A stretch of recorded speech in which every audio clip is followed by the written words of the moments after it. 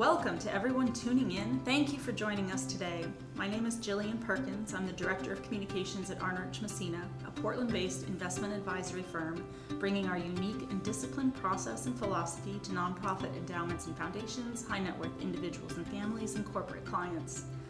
Welcome to part one of our Impact Investing series, in which we're exploring the why, what, and how of impact investing.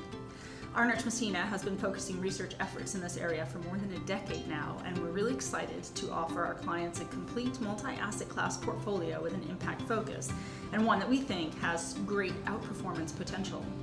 Today we're going to start by talking about how we got there, discussing the history of our impact research and how the landscape has shifted over the last 10 years. So it is my great pleasure to introduce Arnerich Messina's co-CIOs, Tony Arnerich and Bryan Shipley. Thank you to both of you for being here today and sharing this story with us. So let's start by going back to 2007-2008, just before Arnerich Messina published the first white paper on the topic, Sustainable Investing, Opportunities in a Green Market. What was happening at that time, and what sparked your interest in what back then was being called sustainable investing? In 2007-2008, there was a lot happening that it wasn't very sustainable, and so it was a really tumultuous time to be launching a new investment strategy, even though it made a ton of common sense as it related to what it was attempting to do. Mm-hmm. You know, as we forward 10 years ahead today, 2018, 2019, the genre has kind of reemerged, and there's a lot more interest. So we're really excited to share what we have learned over the past decade. Mm-hmm. So when you think about it, you think about Arnerich Messina with a lot of expertise in picking managers and building great portfolios. We were able, over that 10-year period, to fund managers in, first of all, define what it meant to us, to try to take the language and make it relational to institutional investors. Right. We really struggled back in 2007, 2008, not only because of the crisis, but because the language around the genre connoted philanthropy, left-of-center activism, right-of-center pinko. Who knows what was conjured up in the minds of the investors at that time, but the industry or the genre didn't do a good job defining it. So we felt definition was really important. Right. Yeah, and to kind of put context in 2007 and 2008, this is pre-financial crisis, so everyone was feeling really good about equity valuations. Portfolios had grown dramatically. This was kind of right on the tails of the boom in emerging markets and really kind of everywhere across the globe, which was kind of relying heavily on kind of old school commodities to make that happen. Mm-hmm. But you saw this emergence of new technologies, whether it was solar, big improvements within wind power, some movement within kind of the electronic car industry. And you just saw people, their willingness to take risk and look forward seemed to actually relax a little bit when portfolios had done really well. And so there was some interest, but even at that time it was a lot of talk. And then we had the financial crisis. Right. And then when we had the financial crisis, and after Bryan and I, kind of donning missionary garb and speaking all over the country about the opportunity and the availability of institutional quality managers to be able to fund the genre, we got 0 phone calls back. Wow. 0. Wow. We must have spoken to at least 1,000 people. And qualified people. Well, part of it was probably the crisis. Probably part of it was us. I thought we were somewhat humorous, especially when you show up in, but in priest garb, just because we were really kind of missionaries at that point. We were out there proselytizing that this was an opportunity that we saw. There were managers that were taking advantage of it. So come on, folks, let's put your money where your dreams are. Right. But there was managers out there, but you had to look pretty hard to find those managers. In fact, during that period, a big part of kind of our philosophy and what it meant to us is we didn't want clients to have to sacrifice returns. And so that meant kind of holding that same standard that we have for any kind of traditional or private equity manager to the same return expectations, the same quality of the institution. And frankly, you could almost count on one hand the number of global equity managers that really kind of fit that criteria. And so we actually had to go all the way out to Zurich in Switzerland to find a manager who had really been kind of the godfather in the space, wasn't known in the United States at all, had a decent presence in Europe, and had been doing a lot of the heavy lifting from what we now call an ESG perspective, where they were actually doing the homework on these managers and understanding how these companies were kind of embracing and looking at risks that were posed to their businesses and how to factor that into their investment analysis of these companies. And they didn't have product available to U.S. investors, and so Tony and our clients took the lead, and actually we created a mutual fund for our clients to be able to invest in this really great portfolio that kind of blended this ESG mindset of looking for leaders in industries that weren't necessarily tied to sustainability in and of itself, but thinking about Nike and how they think about how water impacts the materials that goes into the products that they create,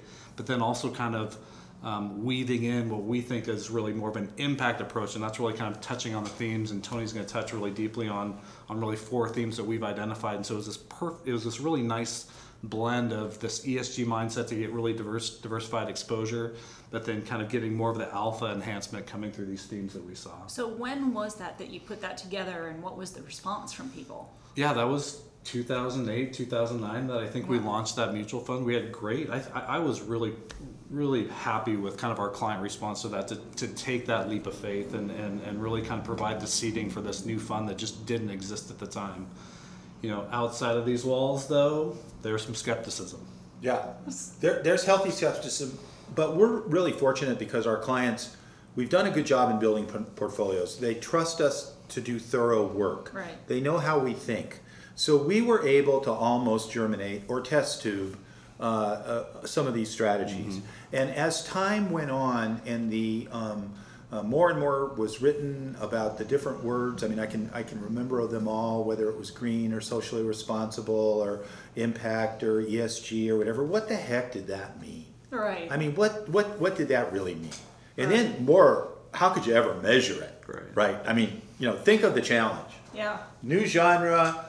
Everybody kind of heads nodded, but then when it came down to really, you know, deploying capital to make change, it sort of stopped. And I think one of the things about us in the investment business, what we saw, we weren't able to articulate well, because I think there was this overhang on the genre. Right. So as we toiled, funding, learning, finding managers in Zurich, finding managers in other locations, what we found was Europe and the rest of the world was way ahead of the United States. And so everybody that, you know, that you were getting, where there was any traction in the space, was happening in Europe and Asia. Yeah. Kind of interesting in a country that has led the technological revolution to be behind so far, when the basic thesis of sustainability is, you know, sort of trying to solve problems that have been created by global population growth, or what we call around here the law of unintended consequences. Right. You know, I don't think there's a corporation who knowledgeably polluted the water in order to kill downstream people. I mean, and if they were, they should go to jail. But I mean, there was a lot of stuff happening, you know, in rapid industrialization. And those unintended consequences were what we were trying to solve. And here we are, the greatest nation in the world. Look at the iPhone. I mean, the iPhone came out, displaced what? It displaced an alarm clock. It displaced a camera. It displaced a your home phone. You know, your home line. I mean, just think of the economic impact of that iPhone. But the unintended consequence of that iPhone we're still dealing with it. One of them, we know that the incidence of child mental illness has risen dramatically from the outset of the iPhone. I don't know Steve Jobs personally, but I'm highly confident he would have thought twice about the impact of the iPhone if you'd have only known what the unintended consequences are. So for us, it was really just about observing and defining and getting comfortable. And then Bryan, who leads an incredible group of analysts, let's go out and find the pieces of the puzzle that we could build a portfolio. And what is really frustrating to us is all of the conferences we go to, all of the things we hear about, everybody puts the caveat in here, but we don't think we'll be able to perform. Right. And that's the frustrating part, because we know we can. Right. Under the same theory that anybody builds a portfolio of active and passive managers by doing good due diligence, you can extrapolate this theme with this team of analysts to get a highly confident portfolio. And has that shifted over time, investor awareness? Like, are people feeling differently about it now than 10 years ago?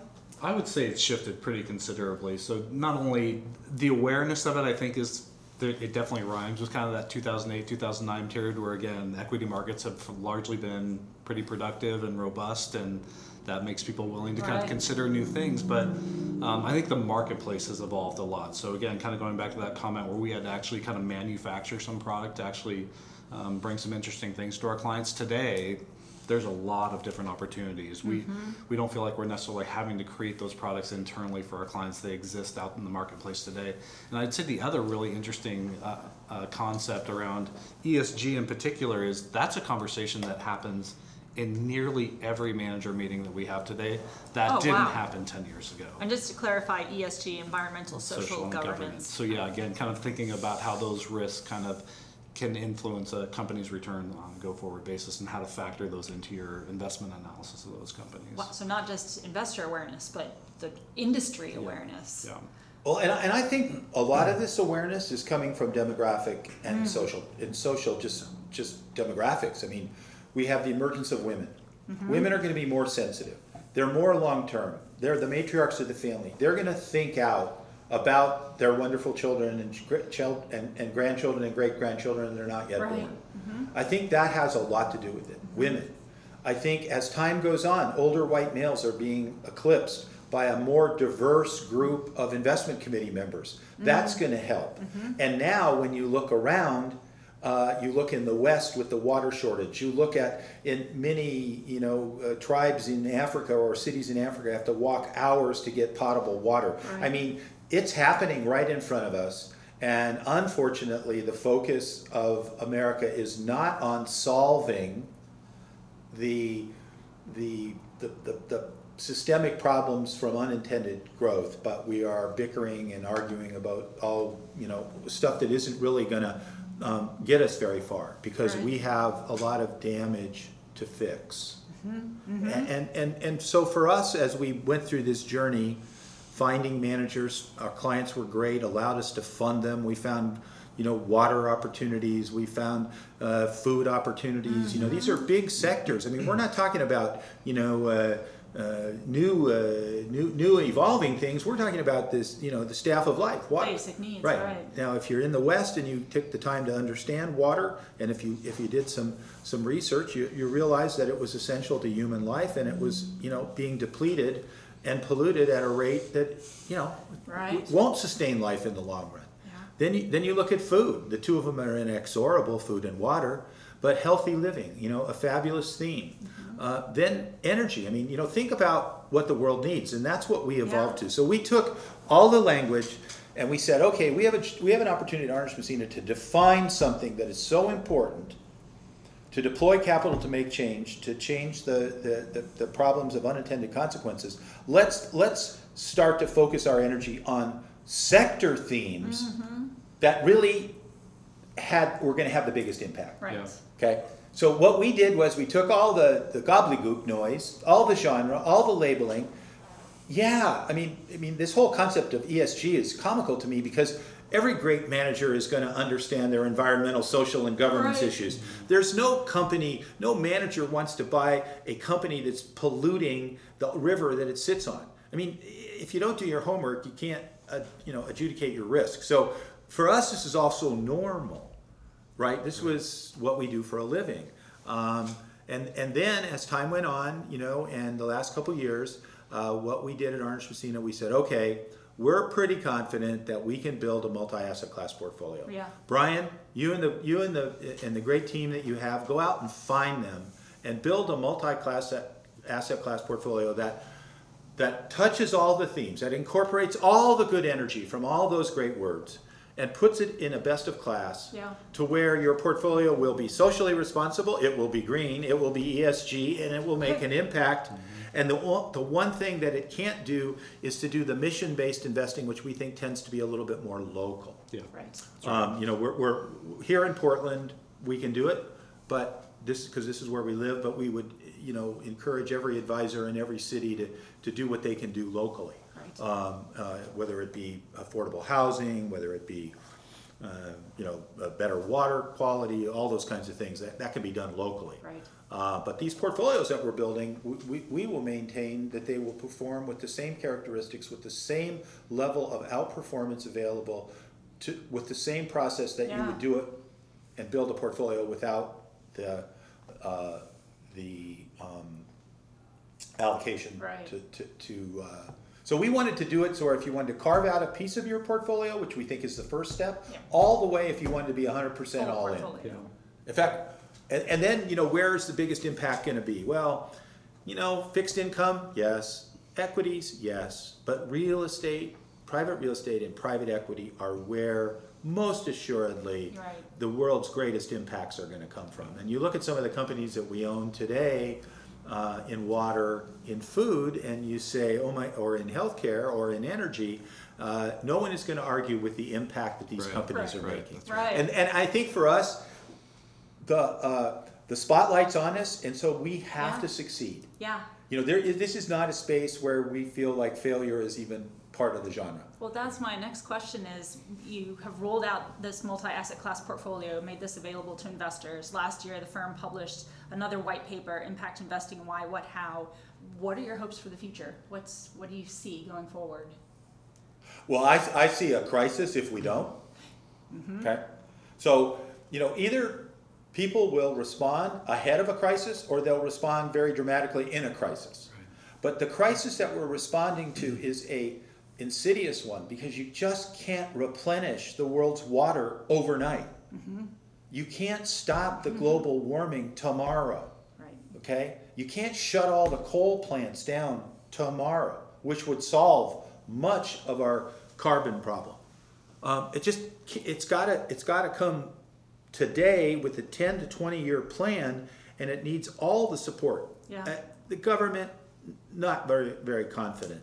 Philanthropy, not very confident. Right. What I'm confident in is the American capitalistic system and the entrepreneurial spirit that we have here, the vibrant private equity and venture capital here. We must take our best and brightest, allocate their efforts towards solutions, and then fund them in a commercial way, because we're not socialism, we're not communism, we're a capitalistic company, and I think that these types of solutions happen best within capitalism. Yep. Yep. Well said. Wonderful. Well, I would really like to thank both of you, Tony and Bryan, for your insights. This is a great story and terrific background for our next podcast in this Impact Investing series. So in part 2, we'll dive deeper into what impacting investing is now, why it is important, and then in part 3, we'll dive even deeper into the specific thematic ideas and some of the opportunities that we are seeing. So thanks to both of you for being here today, and thanks to everybody for listening today. For more information at any time, please visit arnerichmessina.com, and you can read our white paper there, Impact Investing, Why, What, How, or an executive summary of the paper, as well as watch our short video about impact investing. Look for the next podcast coming soon. Thanks, Jillian. Thank you. Thank you. Thank you for listening to Arnerich Messina's podcast. Please see the podcast description for important copyright and disclaimer information.